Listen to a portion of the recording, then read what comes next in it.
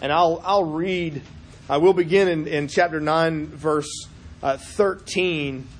I will only read through about verse 11 of chapter 10, but we will consider this morning the end of 9 and all of chapter 10. So let me ask, if you're able, that you stand as we read God's Word this morning. This is the Word of God. I have also seen this example of wisdom under the sun, and it seemed great to me. There was a little city with few men in it, and a great king came against it and besieged it, building great siege works against it. But there was found in it a poor wise man, and he by his wisdom delivered the city. Yet no one remembered that poor man.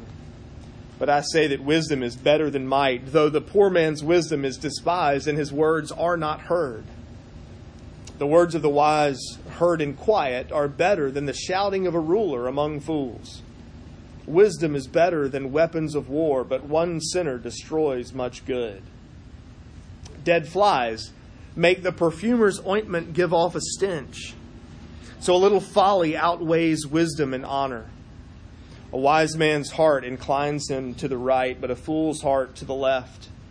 Even when the fool walks on the road, he lacks sense, and he says to everyone that he is a fool. If the anger of the ruler rises against you, do not leave your place, for calmness will lay great offenses to rest. There's an evil that I have seen under the sun, as it were, an error proceeding from the ruler. Folly is set in many high places, and the rich sit in a low place. I've seen slaves on horses and princes walking on the ground like slaves.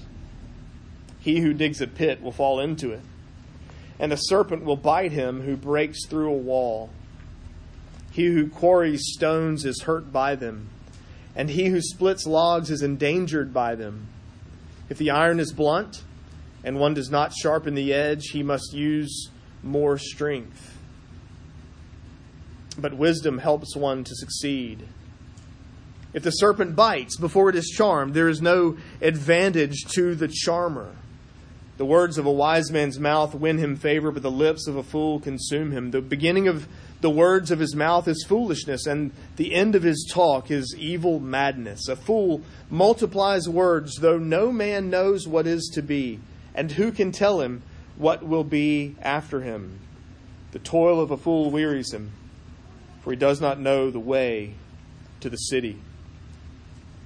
The grass withers, the flowers fade, but the word of God stands forever. You may be seated.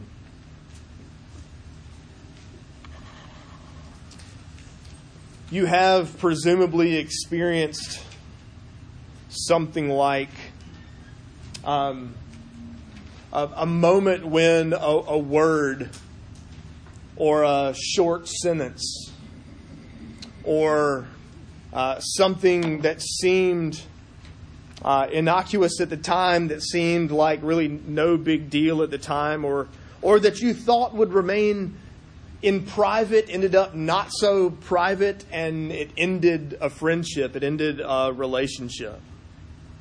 It was just a text message that I sent. It really wasn't that big a deal. It was one message meant for one person, and yet now the campaign for election is over.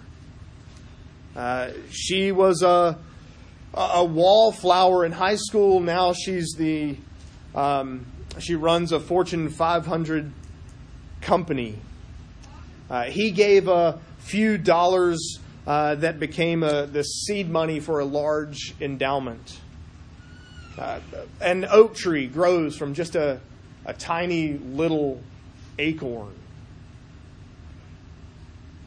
You know, we don't think about it very much, but our experience shows us, I'm not sure really that we always think about it, that we're aware of it, but our lives show us, our experience shows us that huge effects can come from very small things.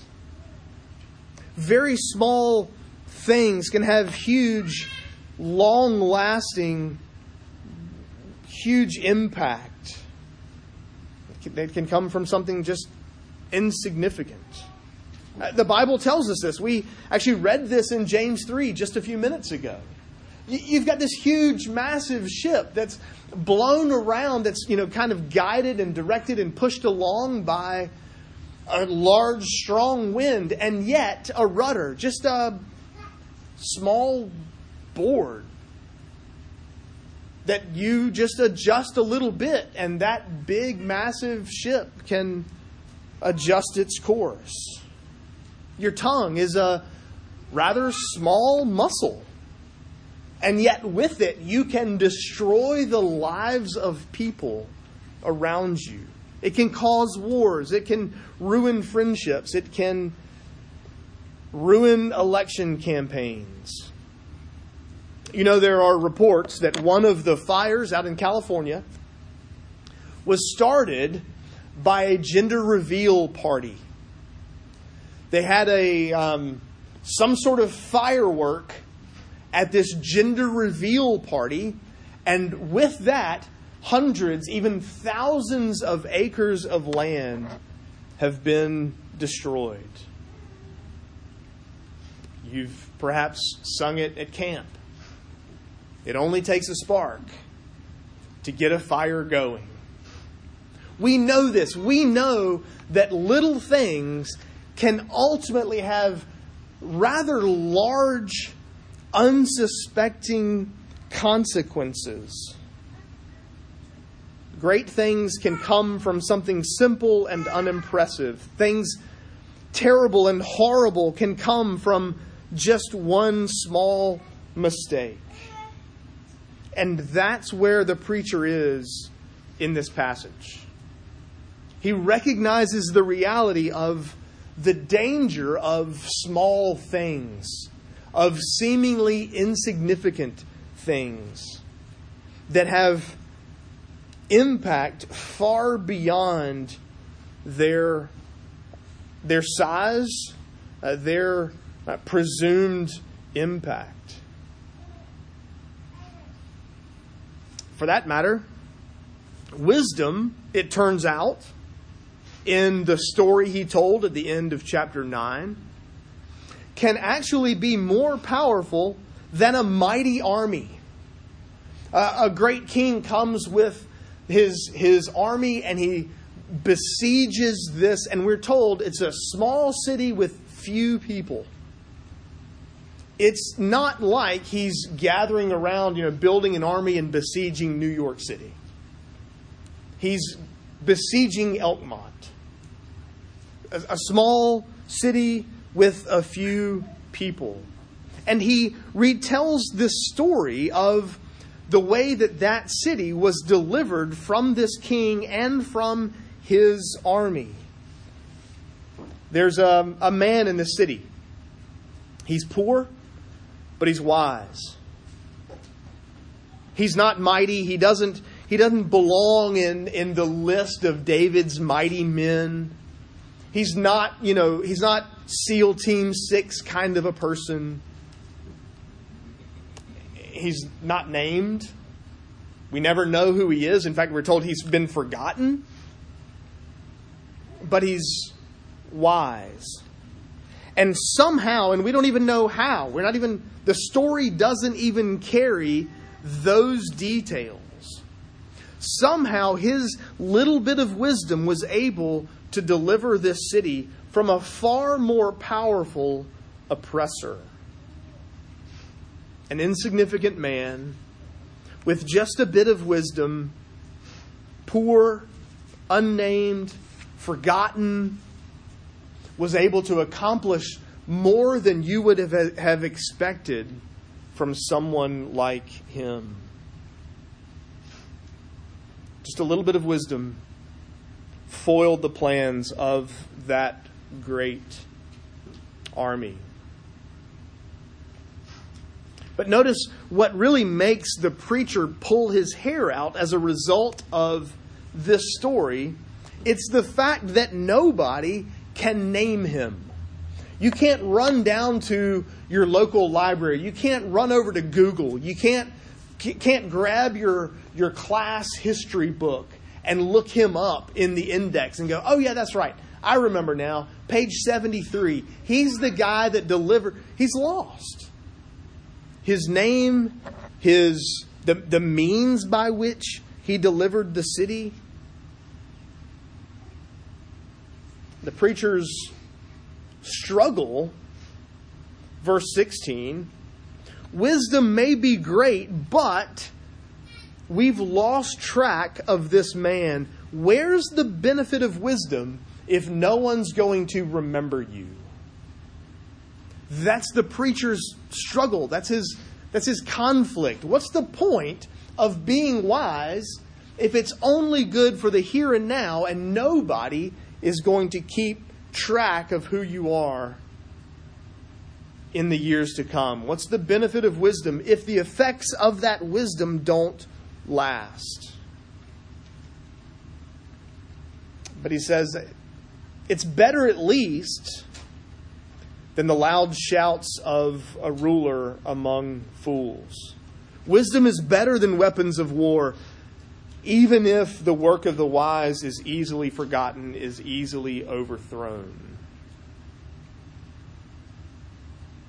Have you ever had the experience of, building something, of helping establish something, of being a part of the start of something great, only to have that thing completely destroyed by one simple mistake?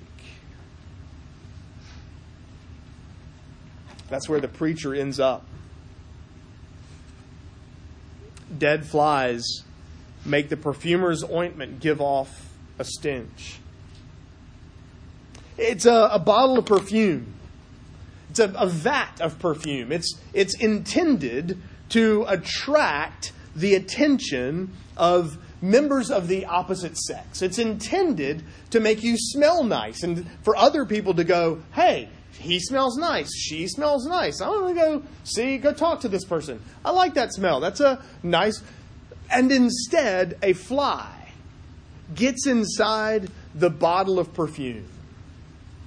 At which point, there's nothing to do but to pour it out.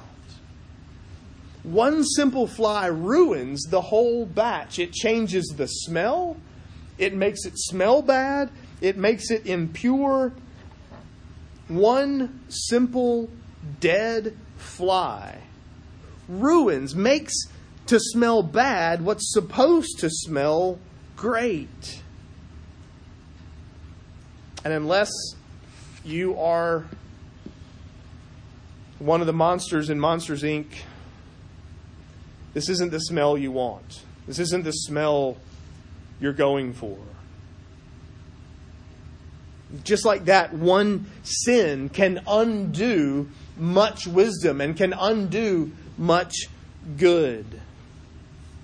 One sin can undo everything that wisdom has accomplished. You know people who have, or you've heard of people who have political aspirations who can never run because of one social media post. You know people with political aspirations who can never run because of something they said or did even years ago that you know is going to be brought back out for everyone to see. Pete Rose, one of the greatest baseball players of all times, remains out. In fact, still to this day holds records that he held when he retired decades ago. And he still remains not in the Hall of Fame because he gambled on baseball games, including apparently games he played in. One deed, one act ruins an entire career. One sin can destroy all the great accomplishments that wisdom has accomplished. There's a fly in the ointment. And that's the preacher's struggle. What's the point of wisdom if one little bit of folly can ruin it all? Where's the good in that? Now I have to warn you, you can't walk out of here with verse 2 and make a political statement. You can't walk out of here with verse 2 and say that left-handed people are nuts. It doesn't work that way. That's not the point. That's not the aim of verse 2. He's contending that wisdom leads to doing what is right and folly leads to doing what is evil. For that matter, the Ninevites in Jonah were described as not knowing their right from their left. They didn't have a moral compass to know right from wrong.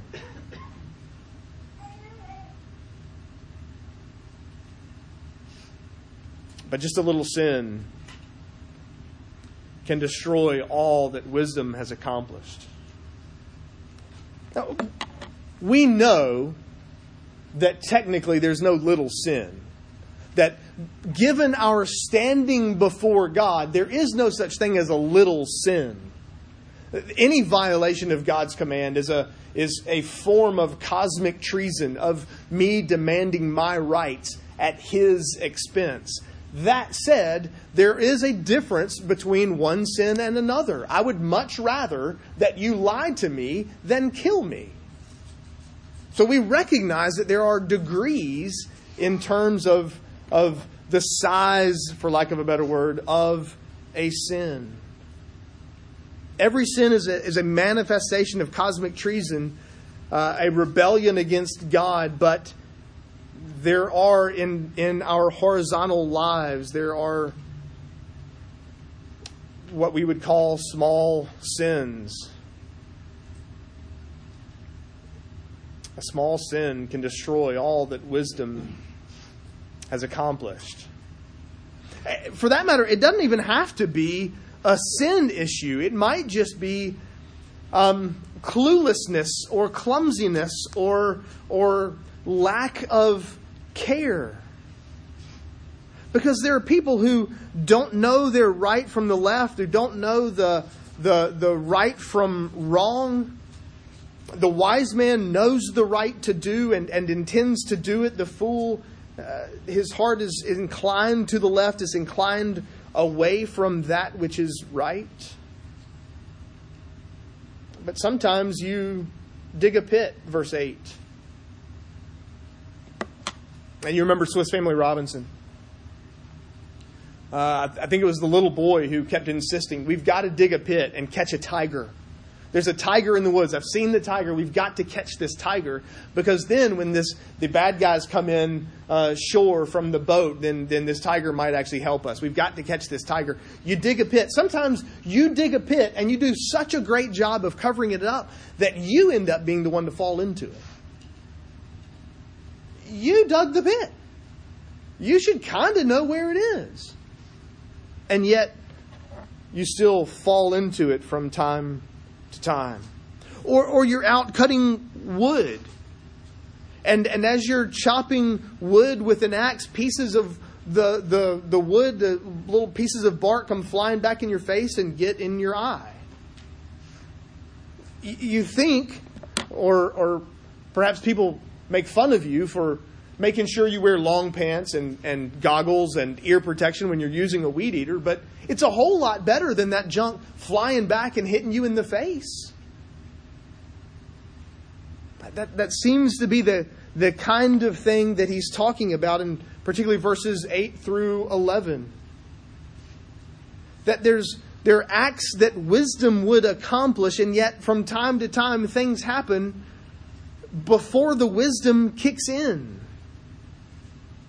There was a time when, back at Christ Pres in Oxford, Mississippi, there was a time when half of the session had been bitten by a copperhead. Both the pastor and one of the ruling elders, there were 3 ruling elders, there were 4 guys on the session. Both the pastor and one of the elders had been bit by a copperhead. The elder was out hunting. He put his gun down to crawl through a barbed wire fence. All the things you're told to do. Don't crawl through a fence when you're holding the gun. You don't want to trip and stumble and fall and accidentally shoot it off and shoot yourself. Puts his gun down in the grass, crawling through the fence, reaches back for his gun, bite. Just like that. There are times when serpents bite the people breaking through a wall. There are times when bad things happen because a little bit more wisdom could have prevented them. A little more care and the person splitting logs is not so endangered by them. A little more wisdom and it helps you to succeed, verse 10. You know how it is. Simple mistakes, simple... You're just trying to do normal everyday events and you get in a rush and you just hurry and you cut corners and you do everything. I'm in a hurry. I don't have time. I know it would be smart to go all the way back to the garage and grab my protective glasses and some ear protection while I'm running this machine, but it's all the way back in my garage.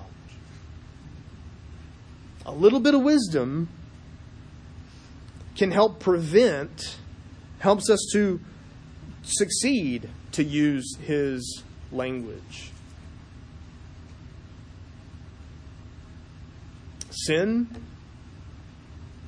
a simple mistake, carelessness can all undo all that wisdom has built. It might even be the words that you say. It may be the things that come out of your mouth, verses 12 to 15. You know, colleges more and more are going back and examining social media posts from incoming freshmen or from people that they might look to accept. You know, they get applicants to come to their college, and part of the acceptance process, there's somebody, an admissions counselor, somebody digging around on Twitter and Facebook and Instagram, whatever else, to see what kinds of stuff you've posted. There are college coaches who won't offer a scholarship to really good players because of things they've posted along the way, or because of a text message that got out of hand that ended up coming back to haunt you, which was supposed to be to one person, they then sent to other people. You've seen Supreme Court nominees before go through the nomination and approval confirmation process. So you're sure that anything that Judge Barrett has said in the past is going to be free game, and part of this is going to be brought up in part of her confirmation to the U.S. Supreme Court. Perhaps you've even experienced it yourself. Words that you thought were private ended up public. Words that you thought wouldn't get to back around to the person you were talking about, only to discover that you had damaged their reputation, you had damaged your friendship, you had caused them to give up on you completely because you were careless or sinful or hateful in the way that you spoke. The lips of a fool consume him, or destroy him might be a better use of that word, consume. The beginning of his words, their foolishness. The end of his talk is evil madness. And everything in between is nothing but wandering down the road from folly to evil madness.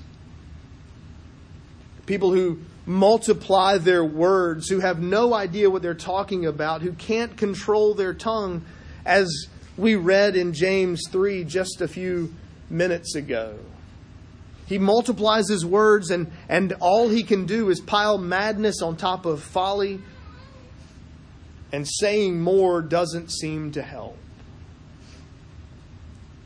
He doesn't know the way. He doesn't know what he's doing. He doesn't know where to go. He doesn't have the wisdom to communicate, and so he communicates all that he has, which is foolishness.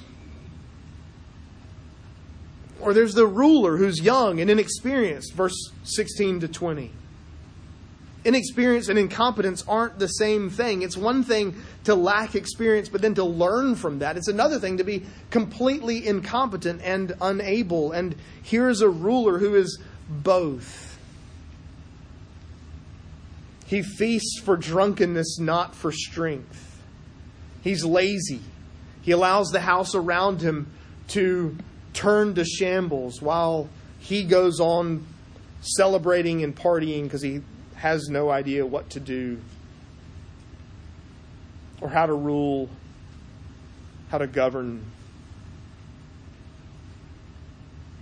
Even the way you speak about that guy, verse 20. Now you would think of all people, a ruler who's inexperienced and incompetent and who wears his competence on his sleeve. You would think of all people, surely he's the one I'm allowed to talk bad about.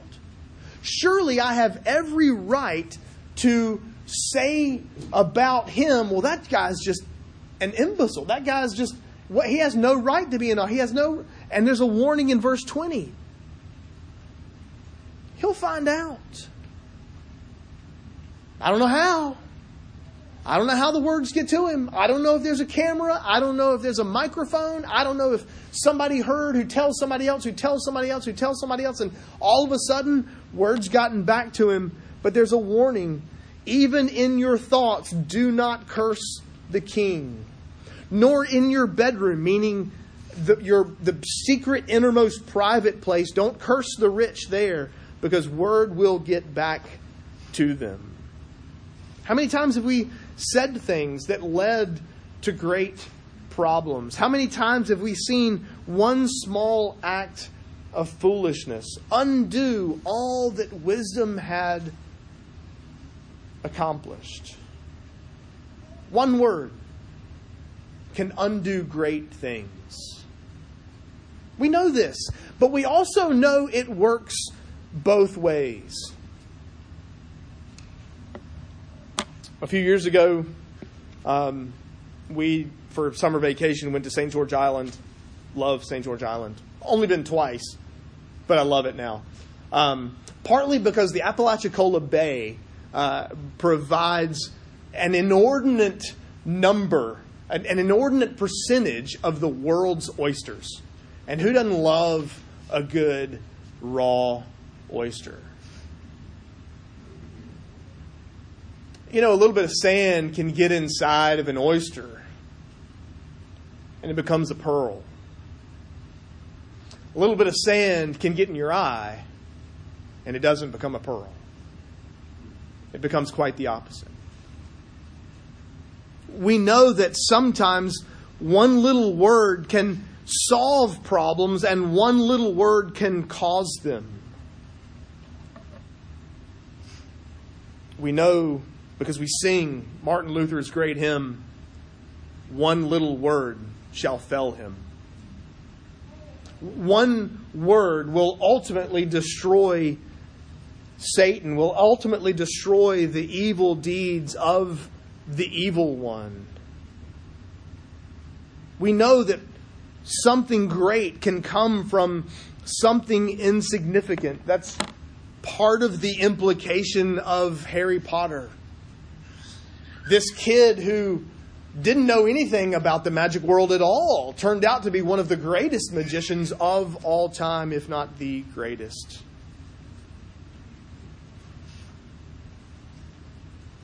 But we see that even in the life of Christ.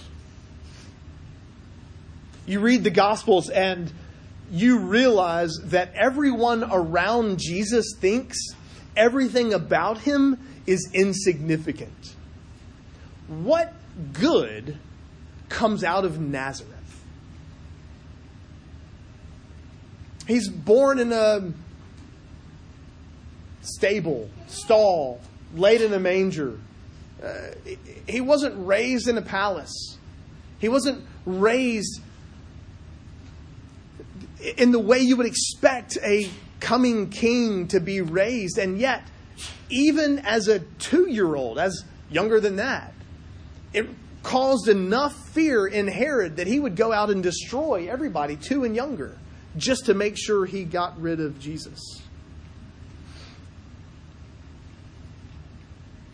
Jesus would be the great king who rules over all of creation.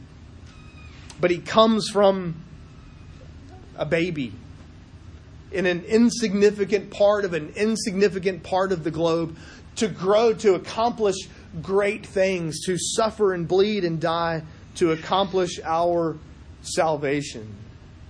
And He rules and reigns even now over creation to accomplish His purposes. The things that seem so random in Ecclesiastes are merely observation of the world under the sun between the horizons.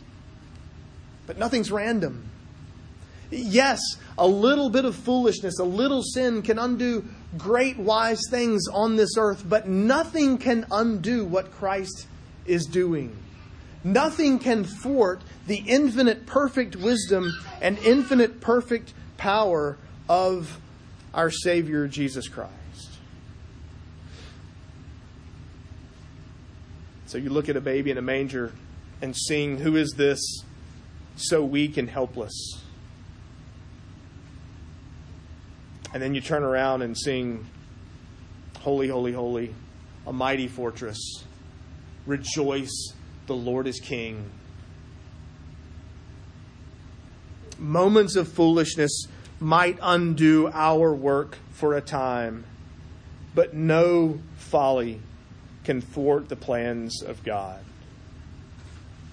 Let's pray. Father in heaven, we thank You for this sure and certain promise that yes, our sin, yes, our folly can mess up our lives, humanly speaking, can affect things that wisdom has accomplished in this life. But we thank You that Your infinite wisdom far outstrips all folly on our part. That Your power, Your might, that Your purposes, Your plans, they will be accomplished. And so we pray for eyes to see and lives to participate in those purposes. We pray in Christ's name. Amen.